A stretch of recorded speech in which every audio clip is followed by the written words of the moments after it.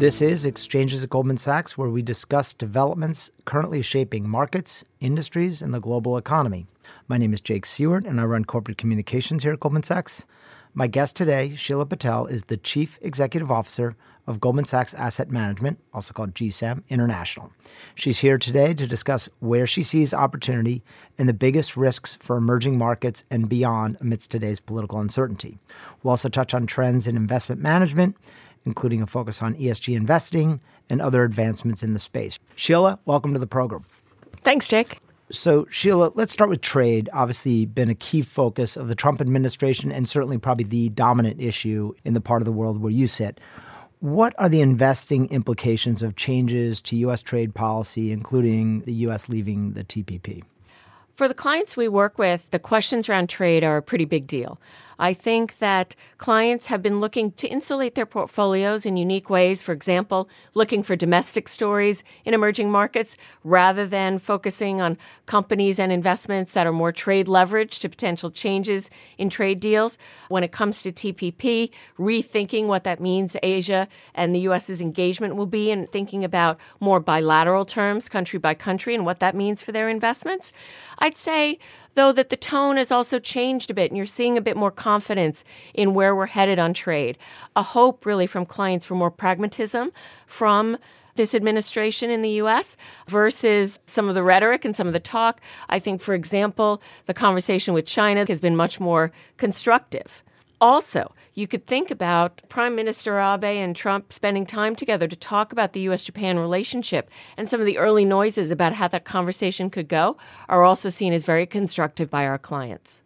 Emerging markets are going to face, obviously, some near-term macro headwinds as U.S. interest rates rise, the stronger dollar, and there's obviously some increased protectionist rhetoric at the least. How do those factors impact your clients, and where are they seeing opportunities in emerging markets? You know, Jake, I think it's such an interesting time, actually, in emerging markets, and we may be at a good inflection point. Recently, inflows have turned to the positive, and we've just passed $3.5 billion flowing into emerging markets, which is the biggest inflows since August 2016, divided between emerging markets debt and equities. It reflects that clients are starting to have more confidence in emerging markets because they see a softening of some of the issues. India is a great example. Reform-minded government with Modi, some successes on things like GST, and a strong domestic story where you may not have as many impacts, even if there are trade deals that are more adverse to other countries in Asia. Are investors in emerging markets just going to have to hone their ability to differentiate rather than invest in the sector at large? Absolutely. And I think emerging markets is a place where you see active investing versus passive investing really face one of its interesting challenges.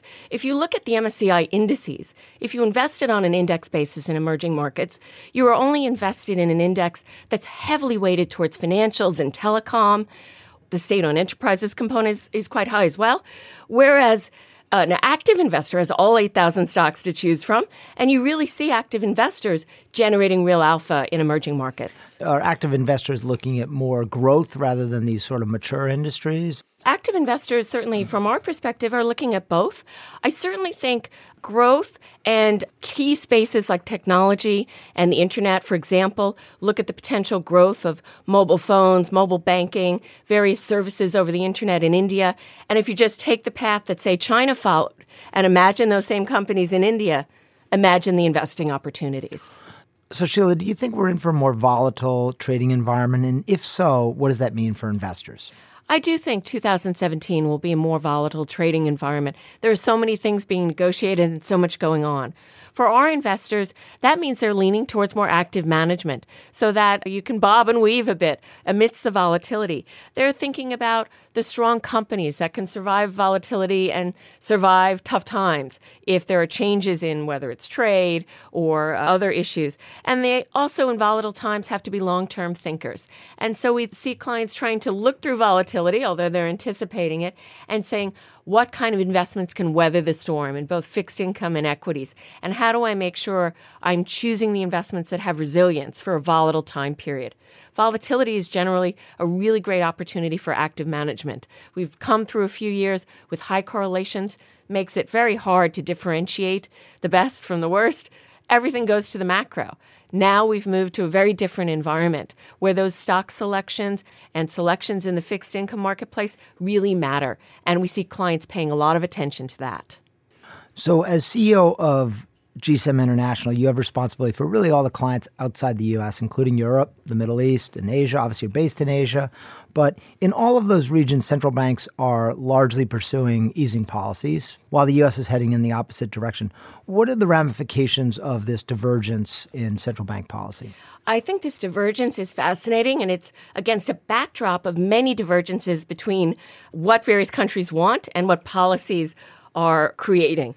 For example, if you think about central bank policy, and I've met with many central bankers at Davos recently, as well as in the last couple of months around the world, they look to the U.S., of course, and what's been going on in the U.S. dollar.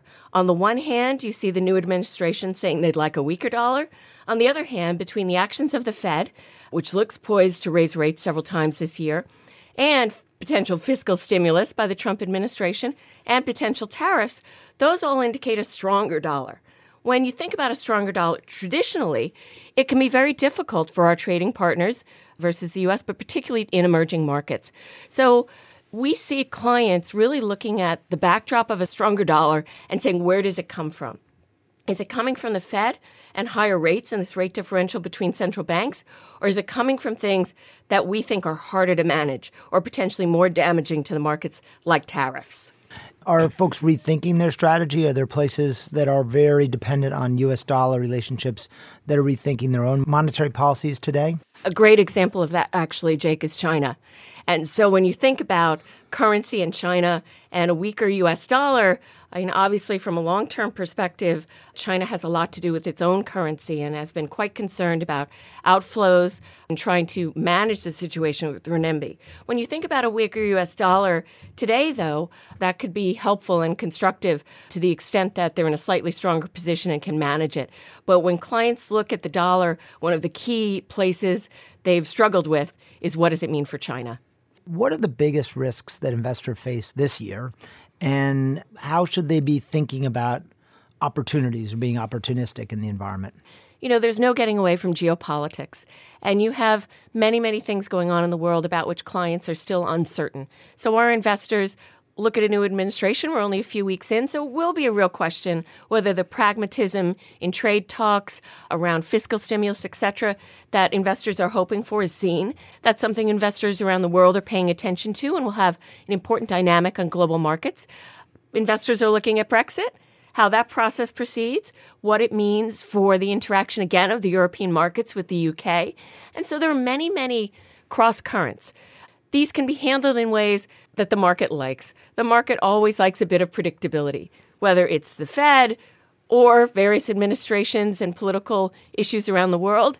And so it's the shocks that investors are worried about. It's the surprises. Obviously, investors are very focused on this new administration because of the U.S.'s role. How about geopolitical developments in the Asian region? Is there anything in particular that people are focused on?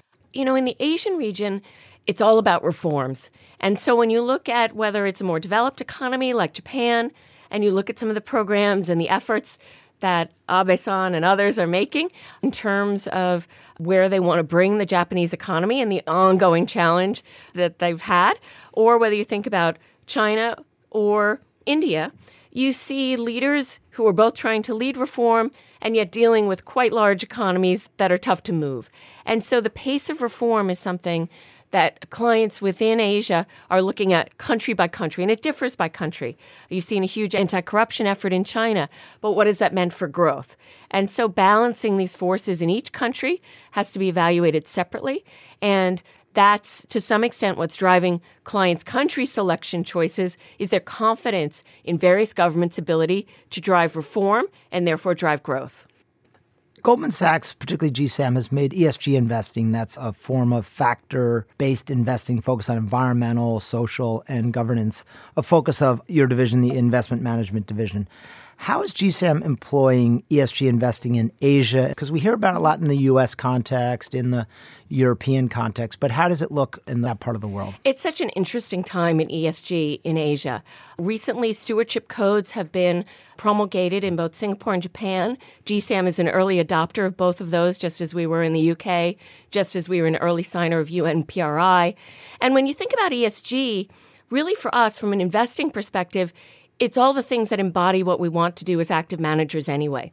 Think about governance, and that's a key factor in Asia.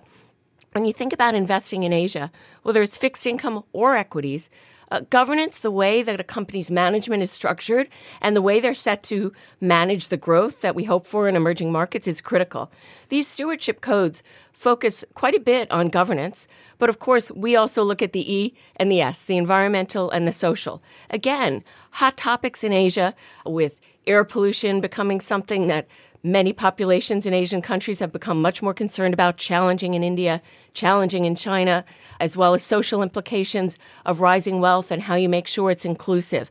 So ESG in Asia really has turned a corner in terms of the engagement of large institutions and governments and regulators in this process. And for us at GSAM, it's the way we think about the markets anyway. Is it forcing changes inside companies that want institutional investors? Are they really, at this stage, in the U.S. in early days, a lot of companies were pleased if they were included, but they wouldn't go out of their way to make these indices. Is it changing behavior in some of the companies that you're tracking? It certainly seems to be impacting behavior. A great example is Japan. The largest investor in Japan, the state government pension, as well as many other investors, have said governance is a key factor in their investment process and has put their money where their mouth is. And you see that in other countries such as Singapore as well. And when investors are moving their money or judging companies based on that governance factor, then companies have to stand up and take notice. When you think about the issues that have been challenging in Asia, many of them have been about governance, have been about succession planning when a founder has to hand down a company potentially to the next generation or to professional management. And that has come a long way in Asia and hopefully continues to develop. What are other interesting advancements you see in investment management today, particularly looking at it from Asia? Well, from an Asian perspective, and more broadly, I think technology is such a huge impact on investing, maybe in two big buckets. One bucket is the investing itself. And when you think about big data and you think about the kind of quantitative investing that we can do, such as governance screening, such as creating indices customized for clients in Asia that look for ESG factors or look at other factors, it's a huge opportunity. And big data doesn't get any bigger than China. So when you're trying to understand macro trends in places like China and India, such as internet adoption rates, mobile adoption rates, what kind of transactions people are doing, where large populations are going, the analytics behind that big data is critical to driving the best investment decisions. On the flip side, those are huge populations to serve. And so again, when you think about technology, what a great leveler of the playing field to allow people that are getting to invest, that are middle income for the first time, a new generation coming into income and wealth, to invest and learn and make the right choices for themselves and their futures. One of the questions in China has been the reliability sometimes of some of the official data. But when people look at this big data that they're collecting from a host of different sources, does that allow them to get a much fuller picture of what's going on the ground there? Absolutely. I think some of the data being collected in China is so fascinating. For example, look at some recent work done by our GIR department on tourism. And right now, about 4% of the Chinese population has passports. We estimate in 10 years, 12% will have passports. That's millions and millions of people. That's more people traveling than the U.S. and Europe combined. And where are they going? Of late, they've been going to places like Hong Kong and Macau first, but it's expanded now. It's Tokyo, it's Seoul, it's Singapore. It's increasingly the Middle East and Europe. And what are they doing? They're spending, and they spend more than the average traveler. So analyzing that data and understanding those trends and what those travelers, and again, this new Asian wealth, where they're spending their money is, again, critical to finding the best places to invest. So in the U.S. press, there's a ton of debate about active and passive investing. You talked a little bit about the need for, particularly in emerging markets, a more active screen. So what does that debate look like globally, and how is it different in Asia or anywhere else that you cover around the world? Are active managers faring better in this market environment? And how will the innovation you talked about a little bit earlier impact that debate? We see clients using a mix of both. And I think there's places for both in a broad asset allocation and portfolio. When you think about active in today's context, the increased volatility we talked about certainly lends itself more to an active style of investing. When you think about passive and you think about the quantitative approach that represents, it's been very simplistic and very market capitalization index based. Today, we're quite involved in active beta, which combines some of the same benefits of passive in terms of a more index-oriented approach and a very economical approach, but combines it with the active thinking that factor-based investing, that using big data to understand trends within the marketplace can add. And so when you think about active beta, that's a place we've seen a number of clients move from straight passive to say, there's a way to use data better. And there are better indices per se for my investment than a straight out market cap passive investment that I might have done in the past. And is the appetite for that product as strong in emerging markets as it is in the U.S. today? It is. And I would say what we've seen clients do in emerging markets is ask for more customization. So there are factors that matter to them. There's a knowledge of emerging markets within the emerging markets that's unique, as well as a different set of exposures. And so really what we've seen, the combination of this move to rethink passive and to incorporate the advances in technology and quantitative analytics, what it's done in Asia as elsewhere, is made people realize I can design for myself a bit. I can make my portfolio look like what I think it should be and combine the benefits of active and passive in new and unique ways. So, Sheila, you've been based in Singapore for 4 years now. There's a big hunt for talent right now in this industry and in a lot of other industries, growth industries. How does that hunt for talent look like in Singapore and in the rest of Asia? How are we changing the way we recruit to our Singapore office, to our Hong Kong office, to our Tokyo office and the like? And is the quest for a more diverse workforce, which is obviously very important here in the U.S. and in Europe, is that as powerful in the region where you're sitting today, or is it an earlier stage of development? Many of the themes that we've seen in recruiting in the U.S. and Europe are repeated in Asia. It's an incredibly competitive place to secure talent. We start early, getting to know people at the college level well before their senior year. We have internships and so on. I think from a diversity perspective, that's something that has picked up tremendously in the last couple of years in Asia. When you think about the talent pool, it would be crazy not to focus on recruiting the women that are out there, making them interested in finance, recruiting among many other diversity groups. And it's pervading all parts of what's going on in places like Singapore, Japan. You hear Prime Minister Abe talking about womenomics. In Singapore, they formed a similar focus on getting women on boards among corporate women, just as has been done in Europe and the U.S. And so from top to bottom, diversity has become a big issue, and things like the Financial Women's Association in Singapore are very helpful from an industry perspective to help us bring more women into this business. So I think it's an exciting time, but it's also a time where the next generation can really be trained and learned and hopefully have more future leaders of all stripes. Sheila, that was a fascinating tour of the world. Thank you very much for joining us. Thanks, Jake, for having me. That concludes this episode of Exchanges at Goldman Sachs. I'm Jake Siewert. We hope you join us again next time.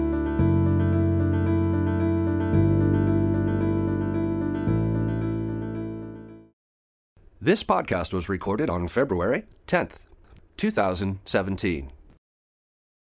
The views and opinions expressed herein should not be construed as an offer to buy or sell any securities, and such views and opinions may differ from those of Goldman Sachs Global Investment Research or other departments or divisions of Goldman Sachs and its affiliates.